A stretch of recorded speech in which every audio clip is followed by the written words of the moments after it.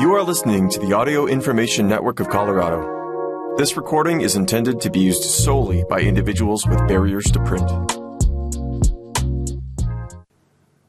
Thank you for listening to the Jefferson County News for the week of October 19th, 2023. My name is Gregory Haddock. For today's reading, we will be covering the following stories. Pumpkin Festival. A new celebration is born at the first annual Arvada Pumpkin Festival by Joe Davis for the Arvada Transcript.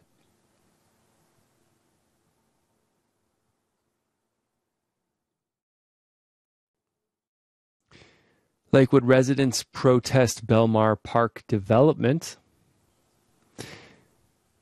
Council to discuss further, October 23rd. Resident chains herself to a tree on Cider Day. Councilmember Springsteen moves to review development by Riley Dunn for the Jeffco Transcript.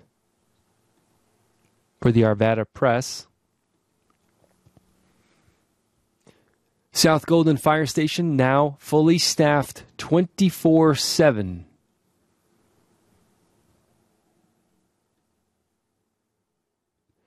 After remodeling projects, City rededicates Station 24 for its 40th anniversary by Corinne Westerman for the Golden Transcript and following up with various articles. A new celebration is born at the first annual Arvada Pumpkin Festival by Joe Davis. Families, kids, couples, pets, and more came out to the Arvada Community Gardens October 14th for the first ever Arvada Pumpkin Festival to enjoy cider, snacks, giant pumpkin and squash contests, and more.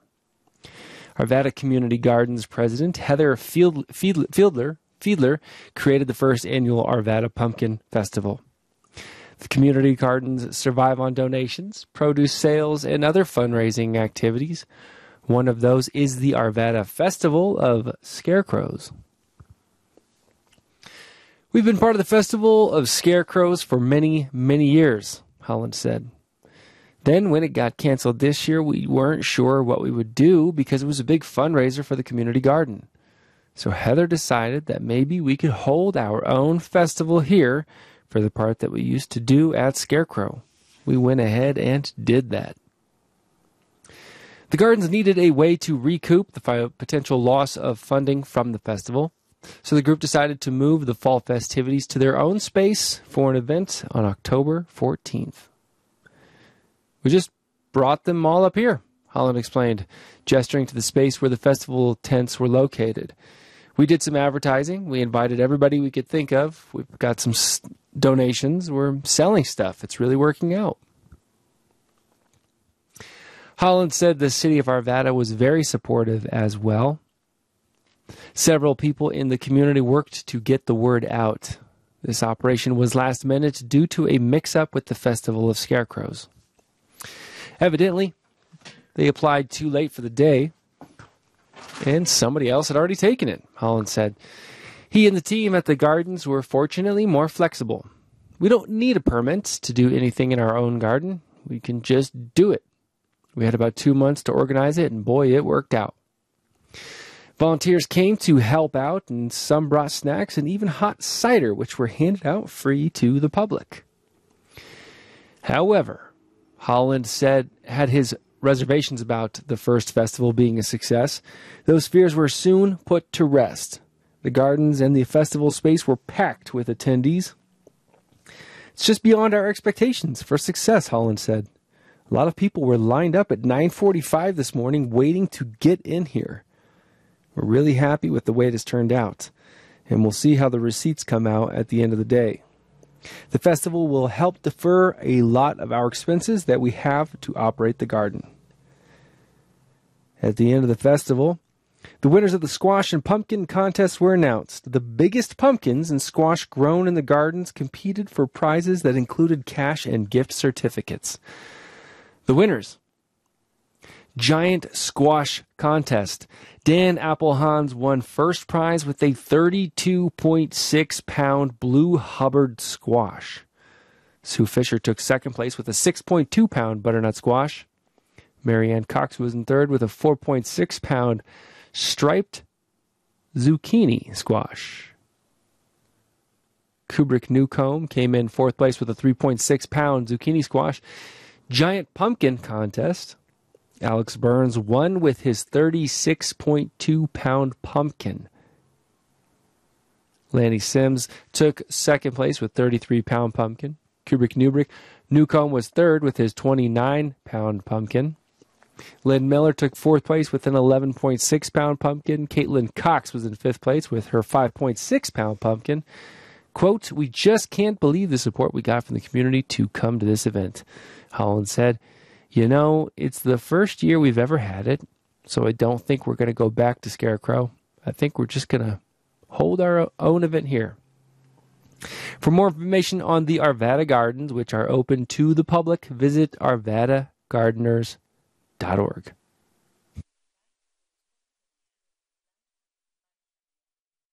Lakewood residents protest Belmar Park Development Council to discuss further on October 23rd. Resident chains herself to a tree on Saturday. Councilmember Springsteen moves to review development, by Riley Dunn. Tensions around the possible development of a property at 777 South Yarrow Street are mounting in Lakewood as one resident chained herself to a tree and dozens more gave public comment at a city council meeting to voice their opposition to the planned 412-unit development. The land is owned by Caroy Residential and is currently under administrative review by the city. The developer's current proposal for the sites, which borders Belmar Park, calls for the removal of 69 trees, an issue that has stoked strong reactions from residents. Lakewood City Council member Anita Springsteen said that after residents attended the October 9th City Council meeting to voice concerns, she has moved that council take up the topic again at their October 23rd business meeting.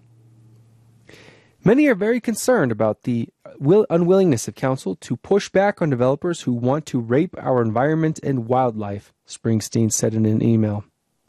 Many wonder why we can't preserve the last vestiges of nature in this now bustling concrete jungle of Lakewood that used to be a respite from the big city. The aforementioned concerns seem to reach a fever pitch at the Cider Festival on October 7th when resident Lorraine Springer chained herself to a tree in protest of the proposed development. "I'm sounding an alarm to friends and neighbors to speak out against Lakewood's short-sighted, unconscionable approach to development," Springer said. Lakewood Public Information Manager Stacy Olton said Springsteen's motion to add discussing the development to the October 23rd meeting will be put on the agenda as a general business item. If council reaches consensus, then the development may be considered at that meeting or a future meeting. Councilmember Springsteen has asked for a general business item to be put on the agenda for 777 Yarrow, Olton said. Council will then discuss that and they have to reach a consensus, and then the item about 777 Yarrow may be considered at that meeting or put on a future agenda. Springsteen said the issue represents a larger problem regarding council's handling of large developments. "I believe that Belmar Park may be the straw that broke the camel's back in terms of what citizens are willing to swallow from local and state government and big money developers who never seem to be building affordable housing as they destroy our open space," Springsteen said. "People uniformly love Belmar Park." Lakewood resident Steve Farthing said that the development also poses a concern for many of the bird species that occupy the park. "Birds are disappearing rapidly at Belmar Park," Farthing said.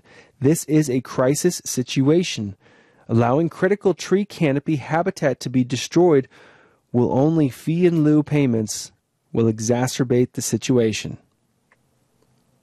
Springsteen echoed Farthing's concerns about the park's bird population, calling the park, quote, "a unique place to birdwatch."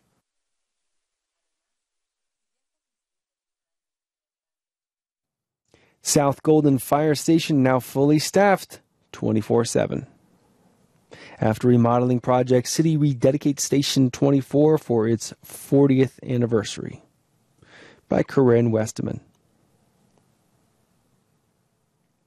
Before Golden Fire Station 24's ribbon cutting and open house on October 11th, the Golden firefighters posted there had already been called out twice that morning. And as the open house was winding down, they were called out again to a situation on West Colfax Avenue.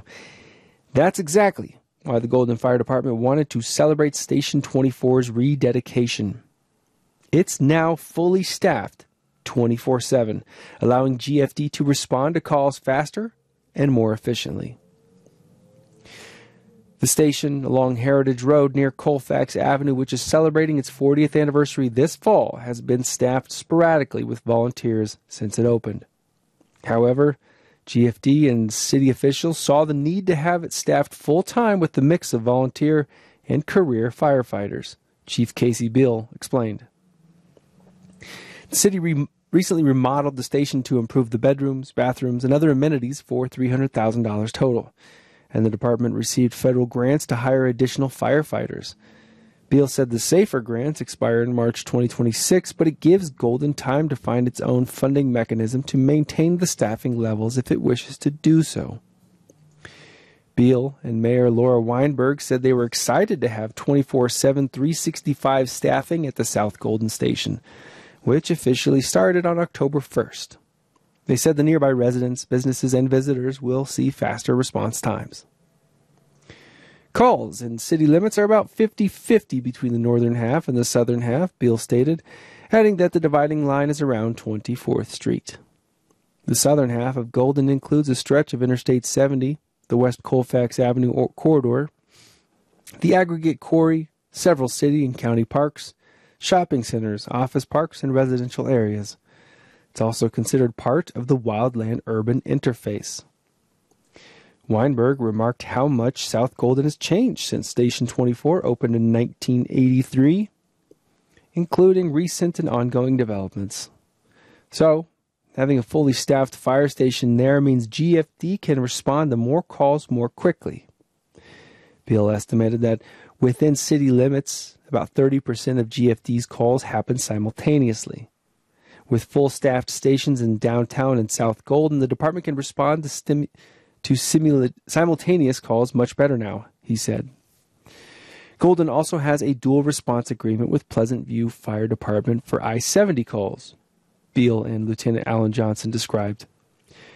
With Station 24 fully staffed, Golden can back up Pleasant View and reciprocate on calls much more now, they said. Johnson described how when firefighters are called out to a scene that's very spread out, such as a large business, or to a situation that can escalate quickly, it's safer to have more than one crew respond. Here to help. Johnson, who's now posted at Station 24, said having it fully staffed sooner would have been helpful on several major calls, such as the 2019 structure fire in Golden Terrace Mobile Home Park and last October's incident at the Rock Rest Lodge. He even pointed out how the night before the rededication ceremony, the crew responded to a cardiac arrest call very close to Station 24. The response time was much faster than it would have been responding from Station 21 in downtown Golden, which can make all the difference in life and death situations, Johnson continued. Matt Murphy, a volunteer firefighter who lives in the adjacent Heritage Dells neighborhood, hoped these staffing levels would help make Golden safer and its community members healthier. We're always here to help when someone's having probably the worst day of their lives, Murphy said. He described how there's a strong sense of community pride for the department, its volunteers, and its staff. And GFD's personnel reciprocate that pride in their community. He encouraged his fellow Goldenites to consider volunteering for the fire department. It's a great way to show you love the community. Whether people want to learn more about the department or just want to see the newly rededicated station, Johnson said Goldenites are more than welcome to stop by Station 24 anytime. Stores are always open to the public, and the firefighters are happy to give tours to people of all ages. This is golden station, Johnson continued, and we're excited to show it off. Jeffco School Board candidates address district's critical needs. By Susie Glassman, special to Colorado Community Media. With ballots set to hit Jefferson County mailboxes soon, the 5 candidates running for 2 open school board seats are busy letting the public know where they stand on the district's critical issues, like declining enrollment, teacher pay, student achievement, and budget shortfalls. Michelle Applegates and Thomas Wick are vying for the District 3 seat, which covers portions of Wheat Ridge, Arvada, and northern Lakewood and stretches of northwest to the Gilpin County line. Incumbent Stephanie Schuley is not running for re-election. Amara Hildebrand, Aaron Kinworthy, and Joel Newton are running for the open District 4 seats, which includes Edgewater and Central and Southern Lakewood. Incumbent Susan Miller also chose not to run for re-election. The Jefferson County Education Association endorsed Applegate and Kenworthy as leaders who will, quote, do what it takes to give our students, educators, and community members the best public school experience possible. Wick and Hildebrand have the support of the Jefferson County Republican Party, which believes they will, quote, stand up for your children and family in these difficult and confusing times. School board candidates are elected at large, meaning Jeffco voters can vote for both districts, regardless of where they live. Yet, the elected directors represent constituents in the district in which they reside. School board races are nonpartisan, yet after voters recalled a conservative board in 2015, they've consistently voted for members backed by the teachers' union. This year's race won't change the majority, but will add diverse, new perspectives. About the District 3 candidates.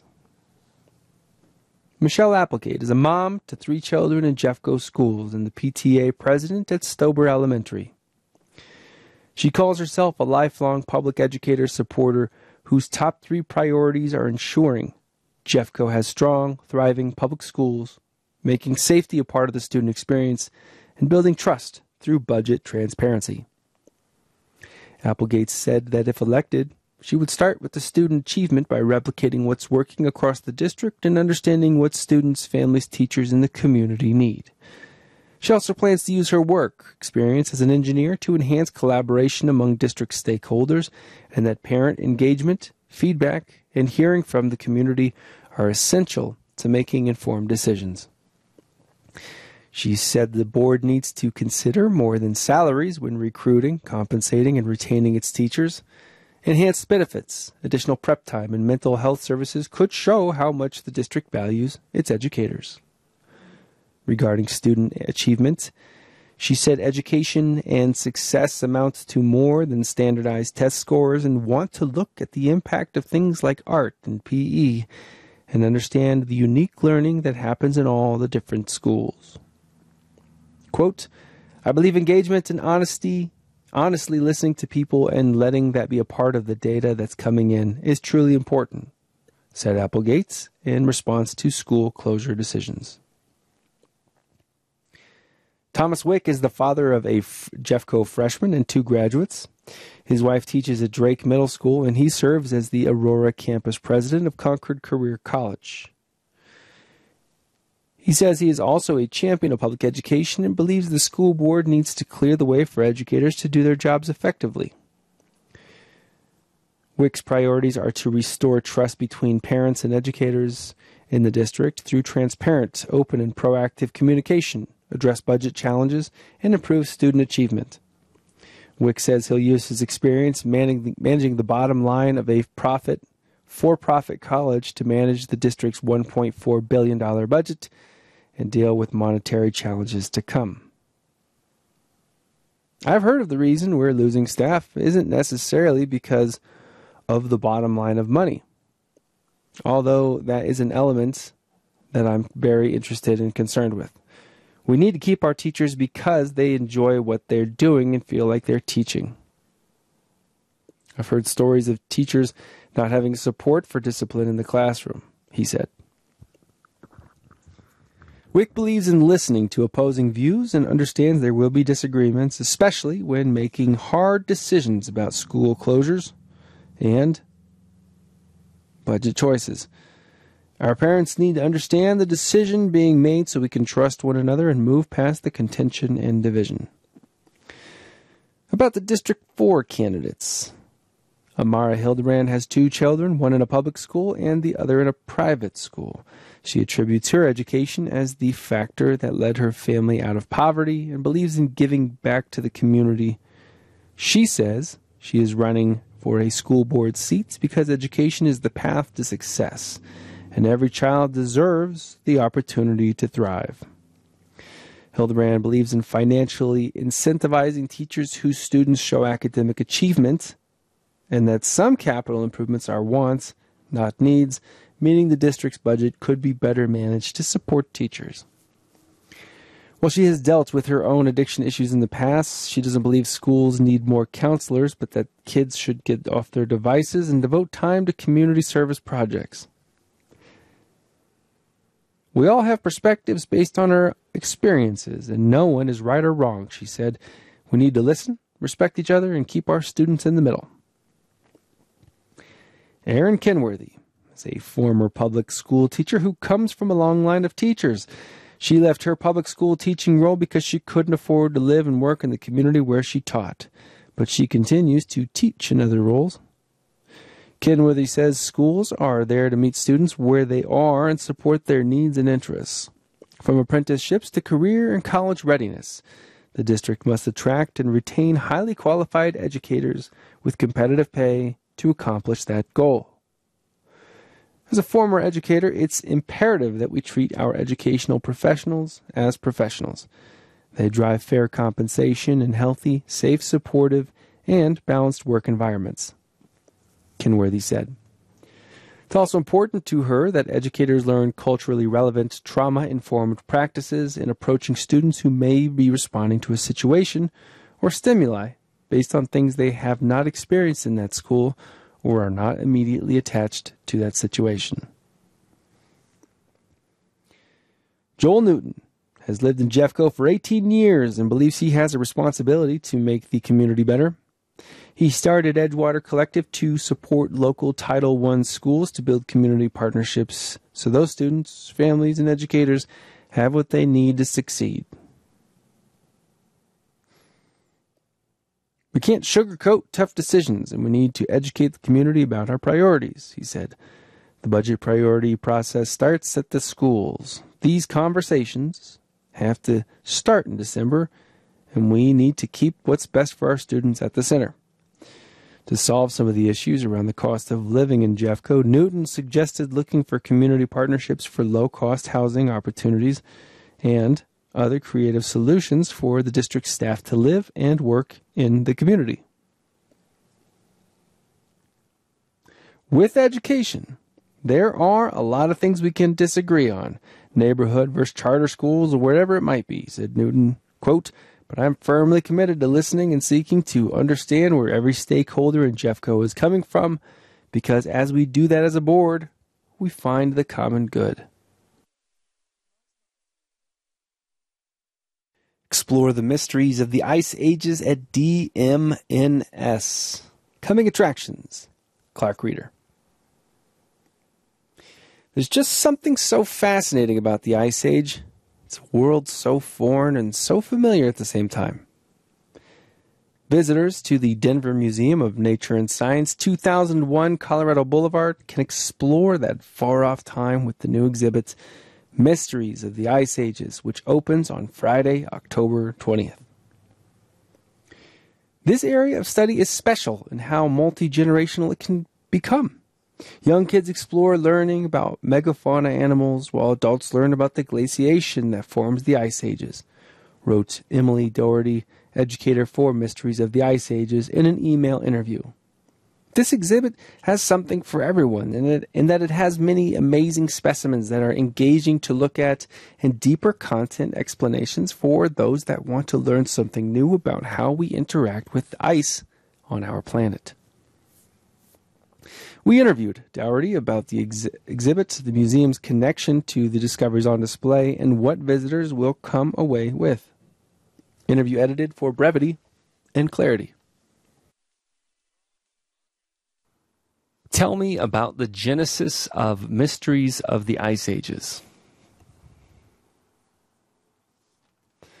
This exhibit is coming to us from the Canadian Museum of Nature. They created this exhibit for their own museum, and it has now become a traveling exhibition. We are the first place that it is traveling to. What personal touches has the DMNS added to help connect with local audiences? We have two facilitated carts where guests can interact with a volunteer and explore Neanderthal traits, as well as Ice Age animal adaptations. We also have added many Colorado-specific enhancements focusing on topics of seasonal fat, winter recreation, local legends of the Folsom site, white-tailed jackrabbits, Colorado wildfires, mountain glaciers, and of course our snow mass discovery of Ice Age specimens in 2010. This is of such importance because it's one of the largest discoveries and projects the museum has led. I also believe guests will enjoy making a personal connection to the exhibit by exploring how they interact with ice in so many different ways in their own lives. What do you hope people come away from the exhibit with? I hope people will come away from this exhibit with a deeper understanding and excitement around how we as humans interact with our environment, specifically with ice and cold environments. Tickets and information can be found at dmns.org/visit/exhibition/mysteries-of-the-ice ages. Spending a creepy evening at the Victorian Death Experiences. Getting one's mind wrapped around the idea of death has never been an easy proposition, and the people of the Victorian era spent a great deal of time and energy exploring the great beyond. Now, the Center for Colorado Women's History, 1310 Bannock Street in Denver, is taking visitors back to the era with its new Victorian Death Experiences, which runs through Friday, November 3rd. According to provided information, this adult-themed features a tour of the Victorian home, which will be decorated for mourning. It will allow visitors to peruse grisly artifacts, hair-raising rooms, and stories of death's presence in Denver.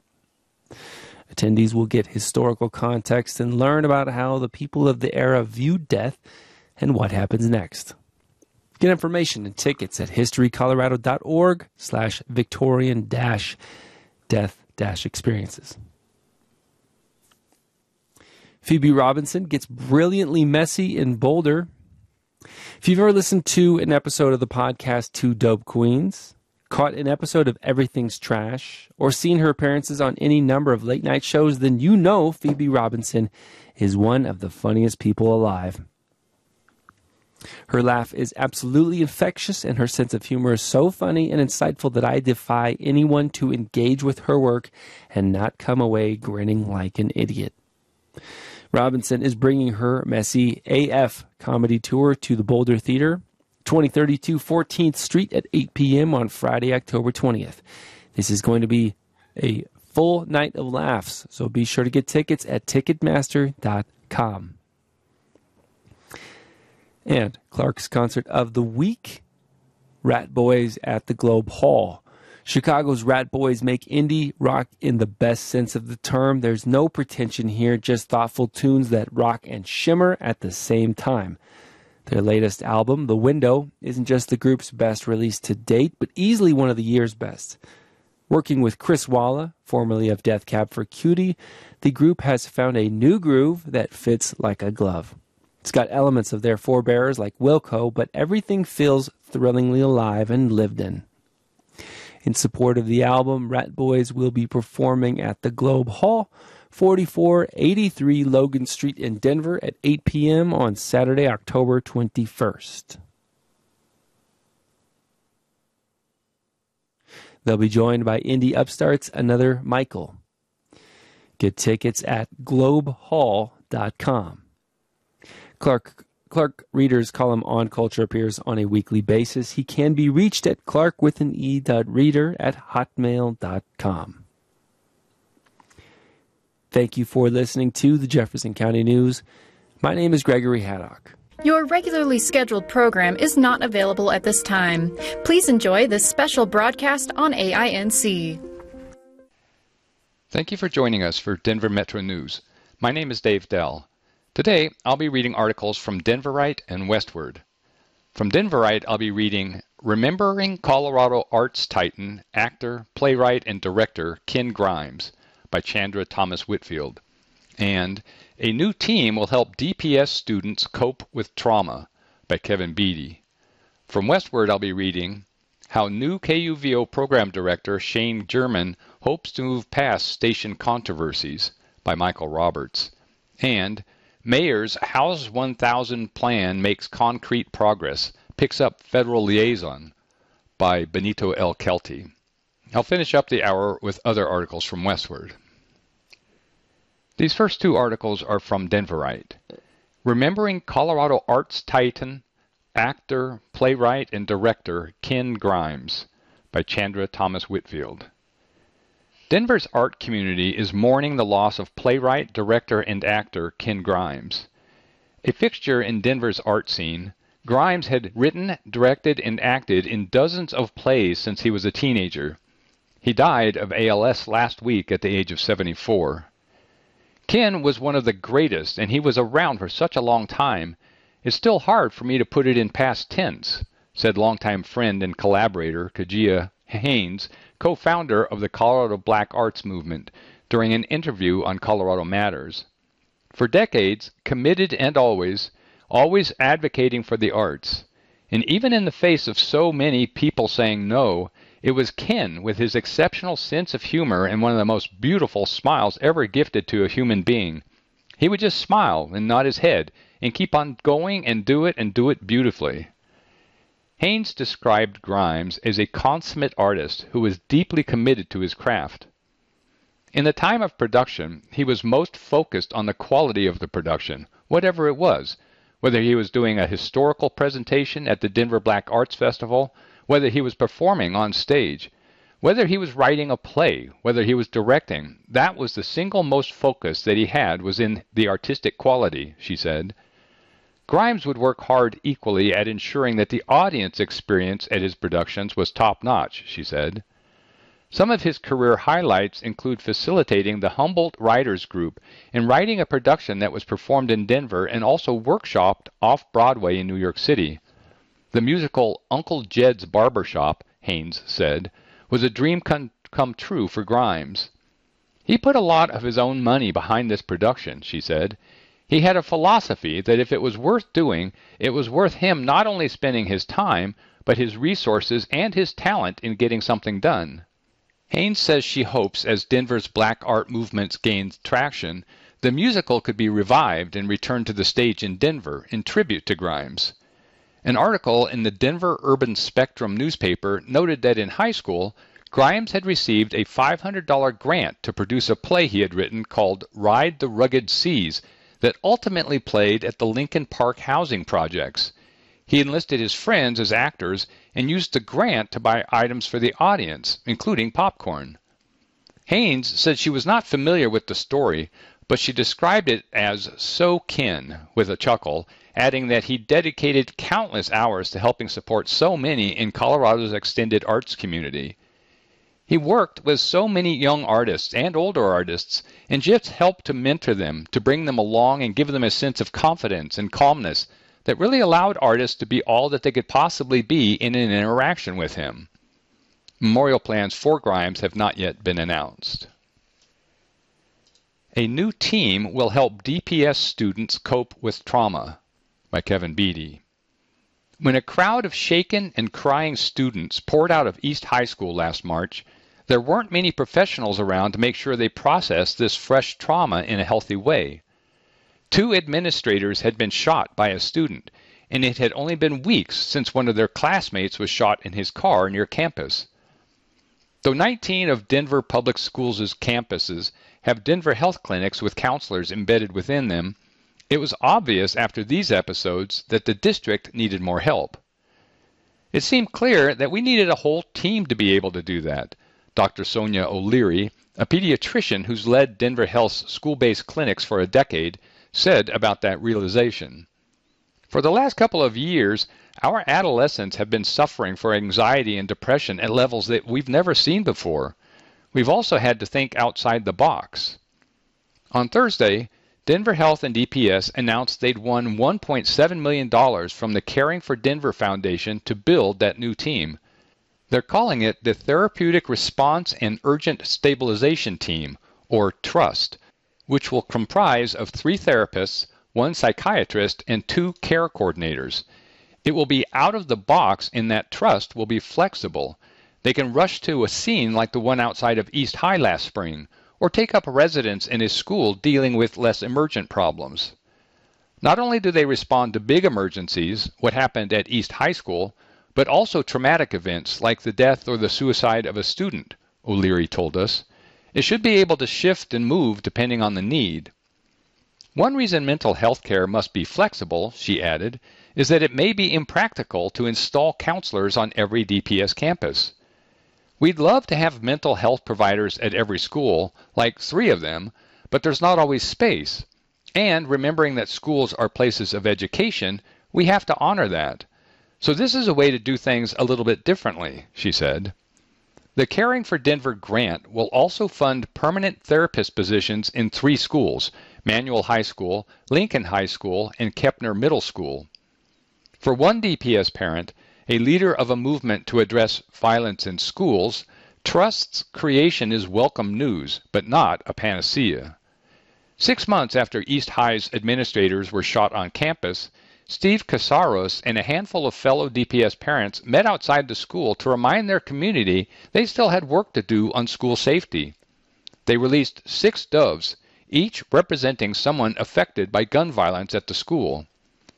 Though a school board election loomed, Katsaros and his colleagues from the Parents' Safety Advocacy Group said their message was not about who was running for office. Instead, they just wanted to pressure anyone in power to reform the district's safety protocols. Safety is something that's hard to put your finger on, he told us after the birds disappeared into the sky. I can just tell you that seeing the impact of it is when students are thriving. And DPS hasn't even gotten to the point of talking about student outcomes. They're so locked up in their own petty politics. When we told him about trust this week, Katsaros responded with a positive, if not somewhat cynical, take. I view this as good news. At least they're doing something, he told us. Apparently, the Board of Education and DPS's administration have resigned to the fact that violence is going to be present, and we applaud their decision in partnering with other city entities to find a solution to help kids in trauma. He reiterated that his group wants to see more violence prevention. While he acknowledged the causes of gun violence stretch beyond a school board's purview, he said the district has opportunities to do more. In particular, he hopes administrators might move potentially dangerous students into schools that specialize in treating mental health issues before things come to a head, a policy that the district has resisted. His group is also pushing for a revival of Denver's City School Coordinating Committee, a defunct group that formally weighed in on district issues before it was abandoned by Mayor Michael Hancock's administration. The bottom line is DPS really needs to be proactive and ready for these extreme violent episodes, because they're going to continue based on the discipline policy, he said. If they're going to deny that they have some role in mitigating and stopping it, then they've got to be there to help kids with the emotional side. Dr. O'Leary says she's thinking about the bigger picture too. While she and her colleagues can only impact one piece of this puzzle, they're happy they can pitch in where they're needed. And outside of emergencies, they'll do what they can to keep kids happy and thriving. You need all of it. You need better gun control. You need safety in schools. You need mental health resources for when these things do happen, she said. I hope nothing like what happened at East happens again. But if it does, we're there. And even if not, we're going to be busy regardless. The following articles are from Westward. How new KUVO program director Shane German hopes to move past station controversies, by Michael Roberts. Shane German's new gig as program director of KUVO is as challenging as a saxophone solo by Ornette Coleman, and the issues are more than a year in the making. The public radio station at 89.3 FM debuted in Denver in 1985. Since then, it's specialized in presenting the sort of jazz music that's become increasingly scarce on the airwaves, while also celebrating community broadcasting and highlighting cultures unique to the Mile High City. But in 2022, a significant slice of the listenership expressed extreme displeasure over changes at the outlet, including the departure of 4 longtime hosts, Rodney Franks, Susan Gatchett, Matthew Goldwasser, and Janine Santana, and the perception that the music mix at the Signal, which had leaned heavily on the work of jazz giants, was being watered down in a revenue-driven quest for a younger audience. Then program director Max Ramirez, who was closely linked to these moves, left KUVO in April, with general manager Nikki Swarn filling the post on an interim basis during the search for a successor, and German is certainly an intriguing choice.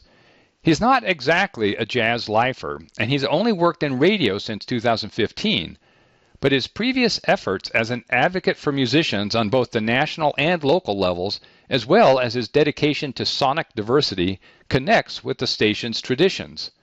Moreover, he appears to have little interest in giving additional jolts to an operation that's gone through more than its share of shakeups lately. KUVO has a nearly 40-year history in the Denver metro area and such a strong foundation, German says. I want to build on that foundation, not to lift out the foundation and start over. Although German, 48, was born in Kansas City, Missouri, he jokes that he's not really from anywhere. My dad was in the Navy, and we moved to different military bases or shipyards every 3 years, so I'm a military brat. I lived in North Carolina, South Carolina, San Diego, and Long Beach, California, and Virginia. His first job after graduating from high school during the mid-1990s was in Richmond, Virginia, where he landed a job at a branch of Tower Records. Before long, I became obsessed with music and realized I could make a career in the music industry, he says. At Tower, German worked his way up to the position of singles buyer, which he describes as a crash course in how the music industry worked on the retail side. From there, he shifted to Circuit City and purchased products for approximately 400 stores nationwide. Then, in 2004, German hooked up with Sound Exchange, which he calls a performance rights organization that was set up by the U.S. Copyright Office. By then, music was starting to go digital through Pandora, SiriusXM, and internet radio services. The office set up Sound Exchange to collect and distribute performance royalties on behalf of recording artists and whoever owned master recordings, so they would get royalties whenever their work was on one of these non-interactive services. Straight-up streamers that choose what to play as opposed to operations such as Spotify, where users pick the tunes they'd like to hear. Prior to this period, artists who didn't write their own material, German offers Aretha Franklin and Tony Bennett as examples, weren't usually eligible for royalties, and neither were scads of lesser-known singers and players. I would get a list of artists who had uncollected royalties and reach out to them or their estates to find out who was responsible for paying these things, he explains. I'd go to places like South by Southwest and go up to people at showcases and say, I've got $8,000 for you, and here's my card. A lot of them would say, yeah, right, get out of here. But then they'd do their research and call to say, I met you at South by Southwest, and you said I had some royalties waiting for me? What do I have to do to collect them? And I'd get their accounts set up in our system so that they could. His stint with Sound Exchange brought with it opportunities beyond giving musicians long-delayed recognition in cash. For instance, he served 2 years on the National Academy of Recording Arts and Sciences Board of Governors in D.C., and also got a chance to vote for the Grammys. But in 2012, he moved to New York City and signed up with Believe, a firm that helped develop digital marketing campaigns for record labels, many of them based in Europe. 3 years later, in 2015, German jumped again, this time to Grand Rapids, Michigan, where a lot of his family had relocated.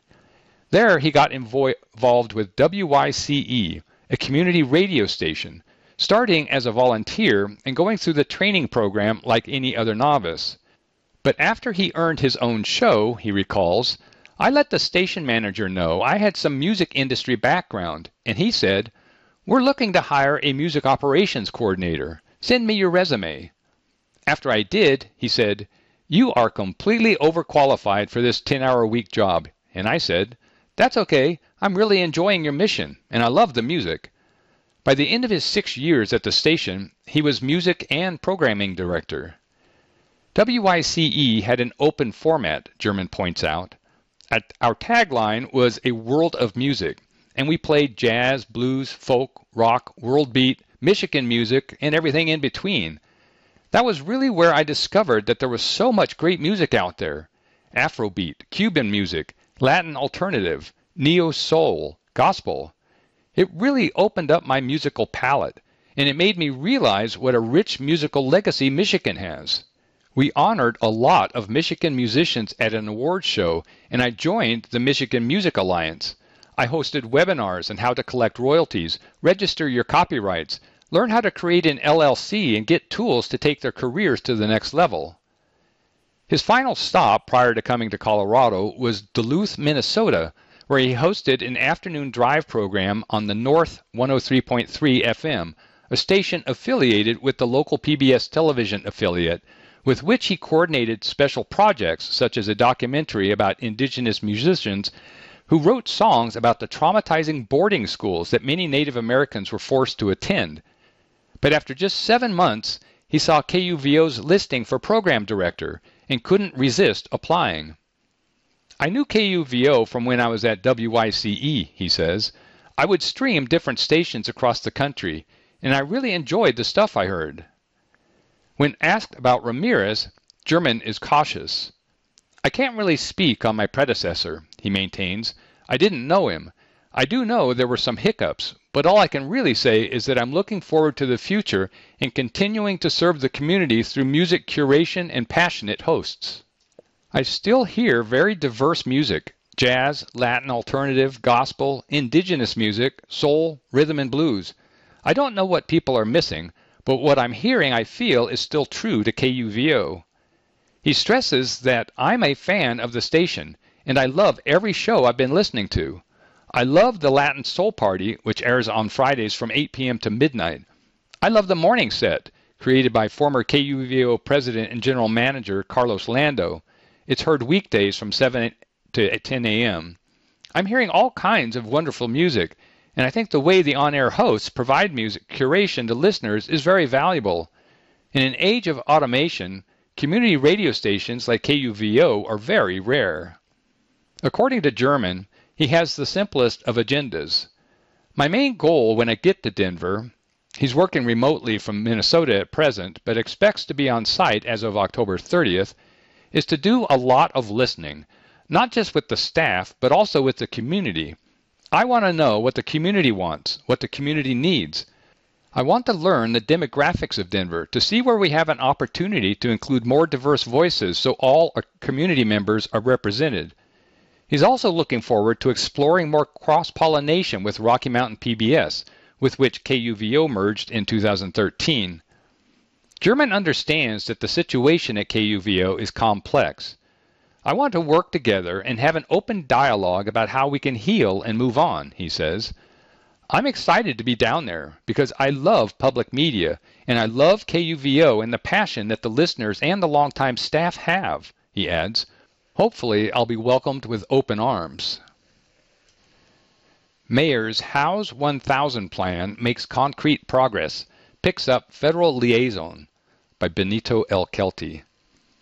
Mike Johnston campaigned on a vow to end homelessness, and as mayor, he's been aggressively pushing his plan to house 1,000 homeless individuals in Denver. And House 1000 made some concrete progress this week.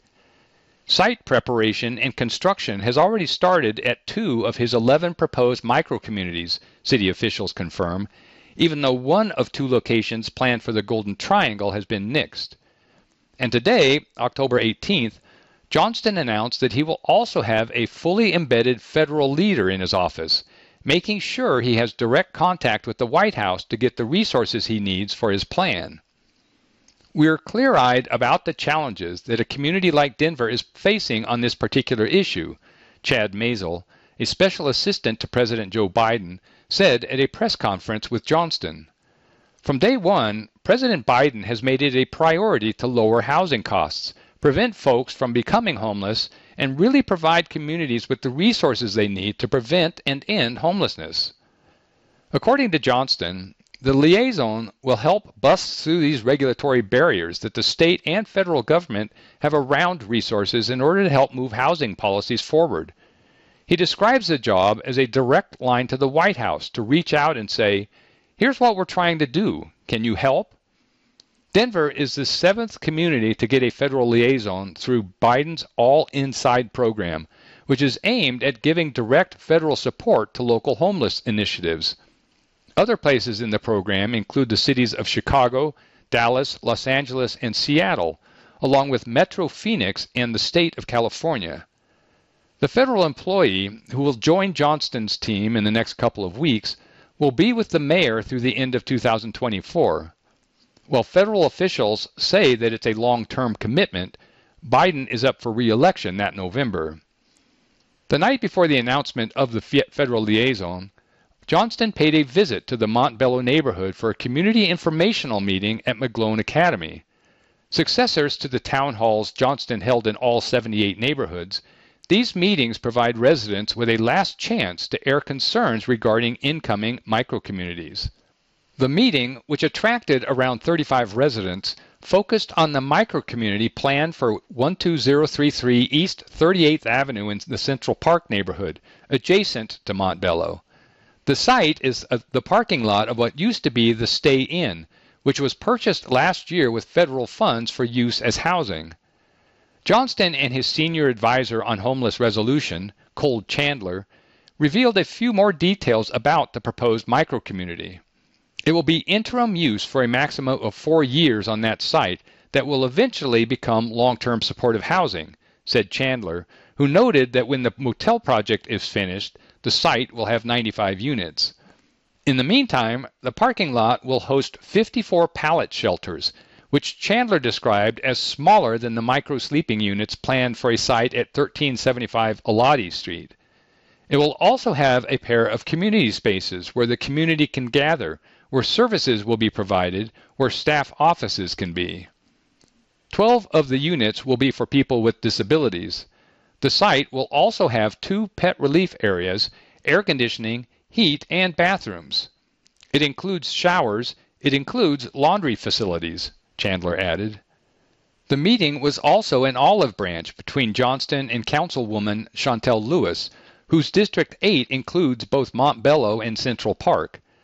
Lewis had voiced concern about how Johnston was carrying out the House 1000 plans, saying, "I don't think we should be sweeping folks when they don't have anywhere to go.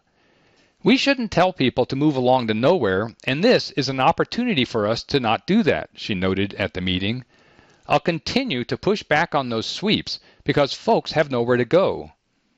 That aside, Lewis likes the plan for a microcommunity and long-term housing in her district. "I think it's a really good example in which we are having the short-term use at the microcommunities and at the same time rezoning to have that long-term permanent supportive housing," she said. But as at other community meetings, there was pushback. Neeru Jain, who owns the Phillips 66 next door to the site, said she was worried about property values plummeting. "Who's going to buy our property with a shelter next to it?" Jane asked. "Its value is going to go down." Ralph Dockery, who also owns property next to the site, said that he asked Johnston, "What if somebody came up, fenced off the property next to you, bulldozed it, and put up 150 homes? How would that affect your property values?" Dockery was also concerned that the city bought the hotel and parking lot property for $9 million, even though the previous owners had paid just $3.8 million, which city records confirm. But according to Jeff Olivet, executive director of the U.S. Interagency Council on Homelessness, Denver is already moving in the right direction. The urgency with which you've tackled this problem is extraordinary, and we're behind you in this, he told Johnston at today's press conference. Denver gives me hope right now. Dropping the Dime. You Can Use Cash at Denver Performing Arts Complex by Katie Cheshire. Those who like musicals, theater, symphony, ballet, and opera in Denver often head to the Denver Performing Arts Complex, the largest collection of arts venues under one roof in the country. If those same people also like paying with cash, however, things can get a bit tricky. Cash is not exactly king at many venues, but a Colorado law dictates that at public places there must be a way for customers to conduct cash transactions. In 2021, the state legislature passed a bill requiring retail establishments that offer goods or services to accept United States currency, cash, to purchase the goods or services. Colorado Senator Robert Rodriguez and Representative Alex Valdez put forth the Retail Business Must Accept Cash proposal because they'd noticed many local businesses suspending their acceptance of cash when the COVID-19 pandemic began. Colorado residents who don't have credit cards should be able to patronize every business that anyone else can, Valdez said. People have had credit problems in the past, and they can't get bank accounts, he told Westward in August. In some instances, you have immigrant communities that either prefer the cash economy or it's a necessity for them. And you have folks who don't believe that every transaction they want should be tracked. So there's actually a lot of folks that just don't want to share data so openly. Whatever the reason, some people just want to use cash. Here's a guide for how they can do that at the Denver Performing Arts Complex. First, let's clear up a common confusion. The Denver Performing Arts Complex is a 12-acre campus in downtown Denver that includes the Ellie Calkins Opera House, the Temple Hoyne Buell Theater, the Helen Bonfils Temperer Theater Complex, and the Jazz Club Dazzle, among other venues. It's operated by Denver Arts and Venues, a city department. It is not the Denver Center for the Performing Arts. The DCPA is a nonprofit theater organization and tenant of the Performing Arts Complex. In fact, Suzanne Yo, Director of Communications and Content Marketing for the DCPA, describes Denver Arts and Venues as the DCPA's landlord. Along with the DCPA, the Colorado Ballet, the Colorado Symphony, and Opera Colorado are also Performing Arts Complex tenants. Dazzle joined that lineup this summer. Denver's Center for the Performing Arts is one of 4 companies that rent space at the Arts Complex, Yo explains. According to Brian Kitts, spokesperson for Denver Arts and Venues, the Performing Arts Complex venues themselves do not accept cash, only cards. That has been the case for a while, he adds. The cashless system went away partly for safety reasons and partly because of the way demographics pay for things now, Kitts explains. That cashless situation is allowed under the 2021 cash law if businesses have what is called a reverse ATM. Those machines allow people to feed in cash and get a card back that can then be used at a technically cashless space. The Arts Complex is getting one to prepare for the busy winter months of November and December. The exact location for the reverse ATM hasn't yet been determined, but the plan is to locate it near the Information Center, centrally located in the complex's open space galleria, which would make it accessible to all of the venues there. Red Rocks and Denver Coliseum have had these in place for some time, and the Arts Complex aims to have a unit installed by the holiday season, says Josh Lenz, Marketing and Communications Manager with Arts and Venues. Music fans can also purchase Red Rocks tickets with cash on Saturdays from 11 a.m. to 3 p.m. at the Denver Coliseum box office. The Performing Arts Complex's most well-known resident, the DCPA, accepts cash for tickets to its shows. I can confirm that we do accept cash for ticket sales for shows that are presented or produced by DCPA Broadway, DCPA Cabaret, DCPA Theater Company, DCPA Off Center, and DCPA Theater for Young Audiences, Yo says. It has a permanent box office in the Helen Bonfils Theater Complex, located at 1050 13th Street, that's open Tuesday through Saturday from noon to 6 p.m. People can buy tickets with cash in person there. Then, when one of our productions plays in a different venue, Buell, Ellie, Garner Galleria, etc., we set up a box